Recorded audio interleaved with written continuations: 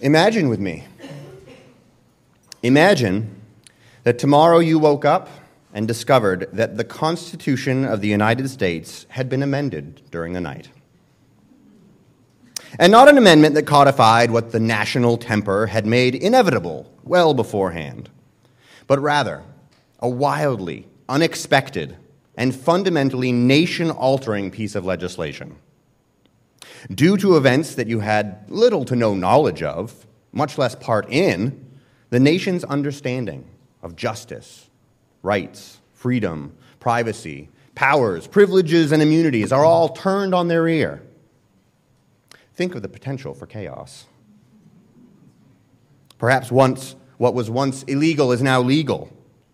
What was once unregulated is now bound within strict limits.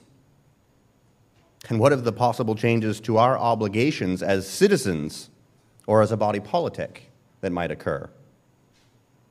What if the size of government was cut by 90% or doubled?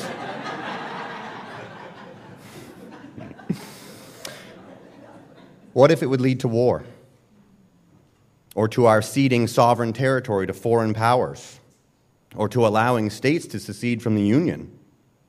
How would our nation's citizens respond to such an upheaval? And even if we wholly agreed with whatever this change was, what does the day after tomorrow look like? This flight of fancy gives us some idea of the situation that the disciples of Jesus faced on the day after Pentecost. Their understanding of the law, of the history of Israel, and of God himself had been upended. And now they're figuring out how to move forward. And as we continue to look at the habits of the early church this morning, focusing mainly on the habits of breaking bread and prayer, keep in mind just how much change these people were taking upon themselves. I hope you will see and celebrate both why and how they did this, and keep it in mind as our study of Acts progresses. God, we need you to speak. We need you to speak through your word. We need your words to be spoken, not the words of man. Just pray for your Spirit to move now, to bring clarity and understanding. In Jesus' name, amen. So why these habits in Acts 2:42? This is where the meat of our sermon this week and last week came from. 4 habits that are laid out and then expanded on afterwards in the following verses. We might be here pondering these verses this morning and, without much effort, making connections to our own Christian habits that seem to be direct correlations. And while there is no denying that this newly constituted people of God are setting forth a lifestyle that has led directly to the habits of contemporary Christians, we would do well to remember the differences between ourselves and the church in Acts chapter 2. This description of the lifestyle of Jesus' disciples in the first day after Pentecost is part of a book, actually 2 books, in which Luke is seeking to drive home one or more specific points to his correspondent Theophilus, a man 2,000 years and most of the world's circumference removed from ourselves. So we must do a bit of digging to see how this section of Luke's writing would have been impactful then, before making the connections, as we ought, to ourselves. Last week, Pastor Mike spoke on the apostles' teaching. Remember that there is no New Testament for this church to read and understand the fullness of what the bodily ministry of Jesus meant, how it affected the beliefs that they had followed up until the day of Pentecost. And remember, this church consists almost entirely of those previously described as devout Jews. They already have a rich theological tradition, well established and indeed exhaustive in its bearing upon their lifestyle. Now everything is changed. So they hang on the apostles' words, hearing how Jesus recast the law with his self at the center, reshaped the attitudes and motivations of the follower of God to reflect his example, and completely upended their understanding of righteousness as being found in him alone. Pastor Mike also examined these new Christians' devotion to the fellowship. Remember that this church has no traditions of its own, and it has no cultural support, as we still do, with thousands of years of Christian history and a deeply Judeo-Christian ethos underpinning the societal context for our communal identity.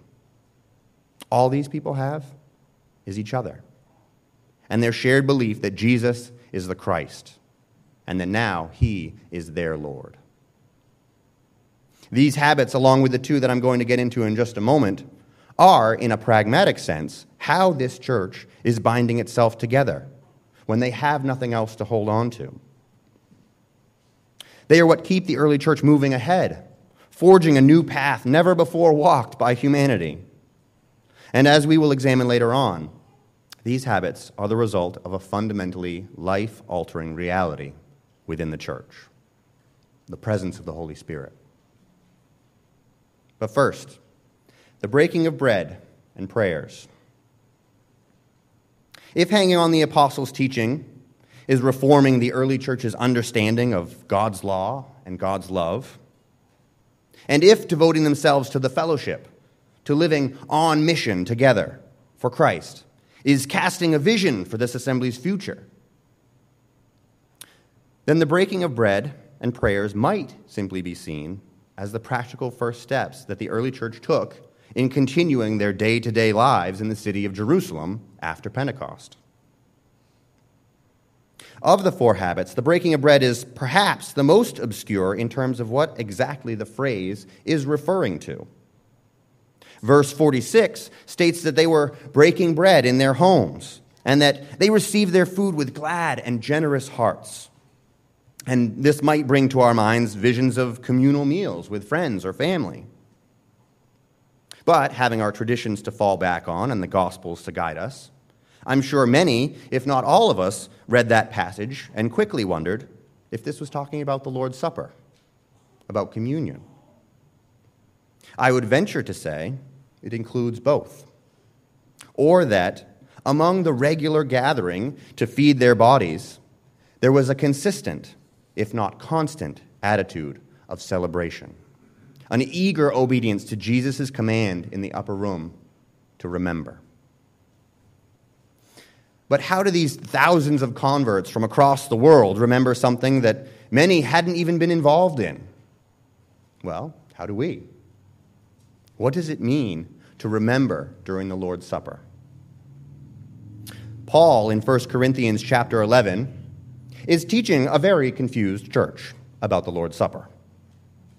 After explaining how the behavior of the Corinthian church during what they called the Lord's Supper was in fact nothing like the gathering of communal remembrance it should be, Paul quoted to them Jesus' own words to the apostles.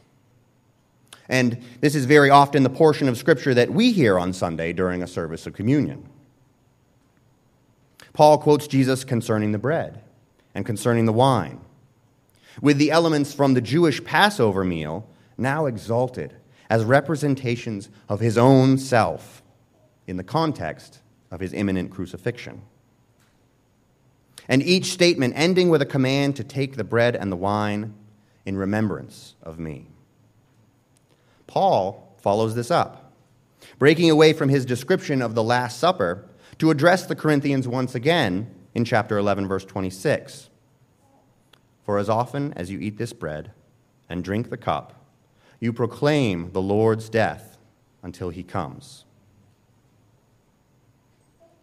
When we gather for communion, we aren't remembering what Jesus said in the upper room.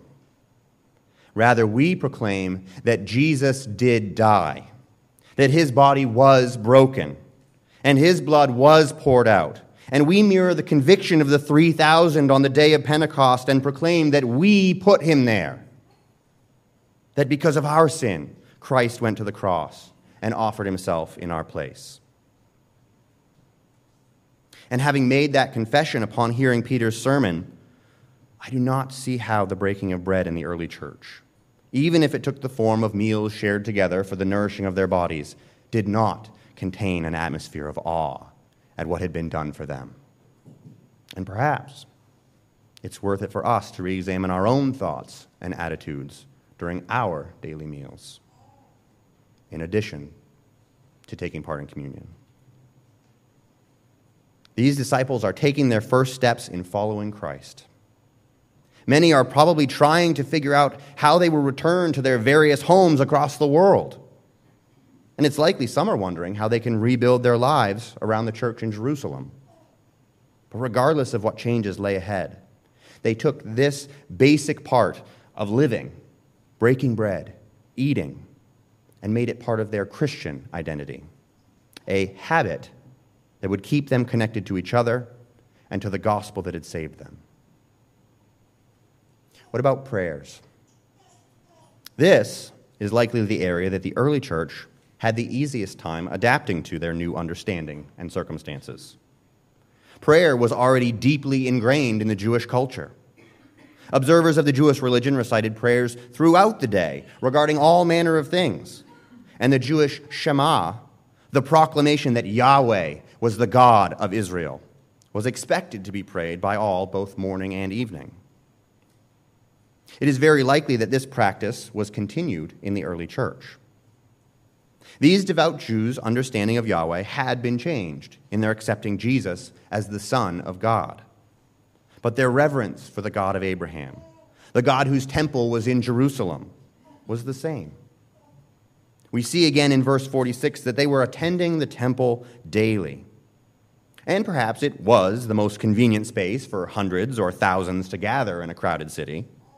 But there is no reason to believe that these Jewish Christians would not have still been eager to join in the congregational prayers and listen to the readings from Scripture and remember the God of David as they stood upon the ground that Israel's mightiest king, up until recently, had selected for the house of the Lord. At the same time, these Christians were carrying out their worship in a new way and for a new reason. Yes, the forms were likely very similar at times to what they had been before. But now their prayer was more than just giving the respect to God that he deserved, as it might have been. More than obedience to the law, or even joyful obedience to the law. It was more than cries to the God whose glory had departed from the temple, because God's glory had returned. God's glory had walked up that same hill and through those same gates, had joined in the prayerful declarations of truth regarding himself, and had taught upon the same stones where his followers now gathered. And God's glory was now being worked through them via the Holy Spirit. This is what made all the difference in the early church. And in our wild imaginings of a country whose constitution had been suddenly and vastly altered, we know that chaos would follow. Indeed, it's almost certain that such a fundamental change would lead to America's ruin, unless there was some great unifying force holding us together. For the early church, the Holy Spirit was that force. And not only did it unify, it animated. And not only did it animate, it empowered. To take on this new life in Christ was only possible because the Spirit Christ sent dwelt in them. Look at verse 43 of our text. And awe came upon every soul, and many signs and wonders were being done through the apostles. This is the work of the Spirit. It affirmed the truth of the message and drove them to make the changes needed to live their lives according to Christ's message of repentance. And even with thousands of years of tradition and a socio-political structure to comfort and protect us, we still need God's Spirit in order to live our lives for Christ. As we see the early church in Acts beginning with these simple, if not always easy, habits, we must see it as the result of the Holy Spirit. Remember that Acts is about what Jesus taught and Jesus did. It is loose continuance of the gospel story. It was the Holy Spirit that brought conviction upon the 3,000 on Pentecost. It was God's Spirit who brought the apostles' teaching to life and who made the new converts hunger to hear more, seeing in the Old Testament writing the glorious foreshadowing of their newly beloved Christ. It was God's Spirit that bound them to each other, growing in them the fruit of kindness expressed through generosity in caring for one another. God's Spirit gave their communal life new meaning, making their social interaction a joyous act of God. Every meal a celebration, as the Message paraphrase describes verse 46 of Acts 2. And within those meals, within the ritual prayers and the eagerness of the believers to go to the temple of God daily, God's Spirit was welling up in the hearts of his people the proclamation that would echo to every corner of the globe. Jesus. Jesus, both Lord and Christ, the image of the invisible God. Jesus, the one who was slain for us. Jesus, who fulfilled the law. Jesus, who has given new life. These habits are a product of devotion. Devotion, that state of being deeply attached to in heart, loyal to, consecrated to. In this case, to a person. They devoted themselves to these habits because they were devoted to Jesus. Is this how you see yourself? With sober reflection, can you say that your life, your habits, the things that you actually do on a day-to-day basis are expressions of devotion to Jesus Christ? Maybe you love to poke around in the Bible. Maybe it excites you that the amount of Christian literature in the world is staggering. But are you devoted to God's Word? We too have the apostles' teaching in the New Testament and the holy words of God from the Old Testament. And maybe we read it, but are we devoted to it? Do we obey it? Consider what obedience to God's Word cost the apostles. If you aren't willing and ready to die for the sake of the gospel, are you really devoted to Jesus and his command to take up your cross? Your cross is not talking about the burdens of life in a fallen world. It is speaking directly to God's will for your life as his servant, whatever that may be. Are you devoted to the fellowship? Not just eager to see the people in church that we enjoy spending time with, but bound to the church of God by the power of the Holy Spirit and the understanding that in the body of Christ, we have what cannot be found elsewhere. You can go to close friends or family and receive sympathy and good advice and necessary hugs, but it is among the body that the gifts of God's Spirit are made manifest for the building up of its members. And if we refuse to join our lives together with that body, we are missing out on so much. Not only that, but even more tragically, we are missing out on the opportunity to be used of God to build up others. Church of God, is the breaking of bread an act of worship in your life? Whether it be inviting your brothers and sisters to share the blessings of God's provision or taking part at communion at church, do you proclaim Jesus in your daily life? And this, I believe, is a principle that can be expanded. The Lord's Supper as an ordinance of the church is unique and necessary and by all Christians with joy and reverence. But the act of proclaiming the work of Christ should apply to your entire life, which may be part of the reason that Jesus attached this act of remembrance to such a mundane act as eating and drinking. Are you devoted to proclaiming Jesus Christ, risen and ready to save all who believe? And prayer. Are you devoted to prayer? God is not far off in heaven looking at a productivity chart for your life and waiting for you to tick off boxes according to the instructions he sent out. God is here with us, desiring intimate and terrifyingly personal relationship with us. Do you bear your soul to God? Do you go to him in every circumstance, holding nothing back, inviting him to be a part of everything you are and you do, and acknowledging your need for him and his lordship over you through constant communication. Are you devoted to Jesus? You can't be without his Spirit in you. Remember as we go through Acts, this is the work of the Spirit.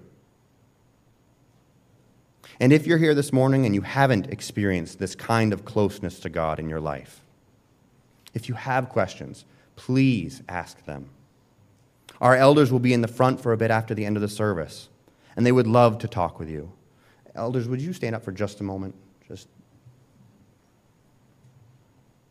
Thank you. Balcony in the back. Thank you very much. The presence of the Holy Spirit is the gift of God for those who believe.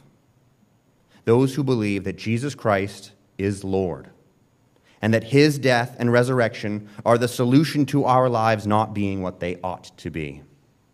I pray that this body, that everyone in this room, would be eager to listen to God's Spirit as it speaks through his word and through each other. Not that our lives would look Christian, which is honestly not that hard to fake if we never connect with anyone, but that our hearts would be devoted to God, that we would be bound together in the unity of the Spirit, and that we would carry on the work of Christ, even as the church in Acts did. Pray with me.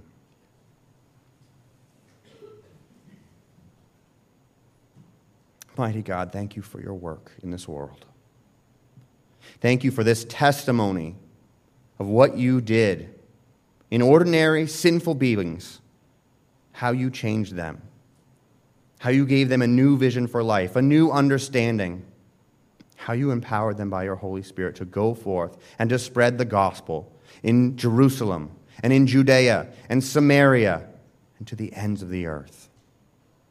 Thank you that we get to be the product of that we get to be part of their work, the result of their faithfulness, and now partakers of that same mission.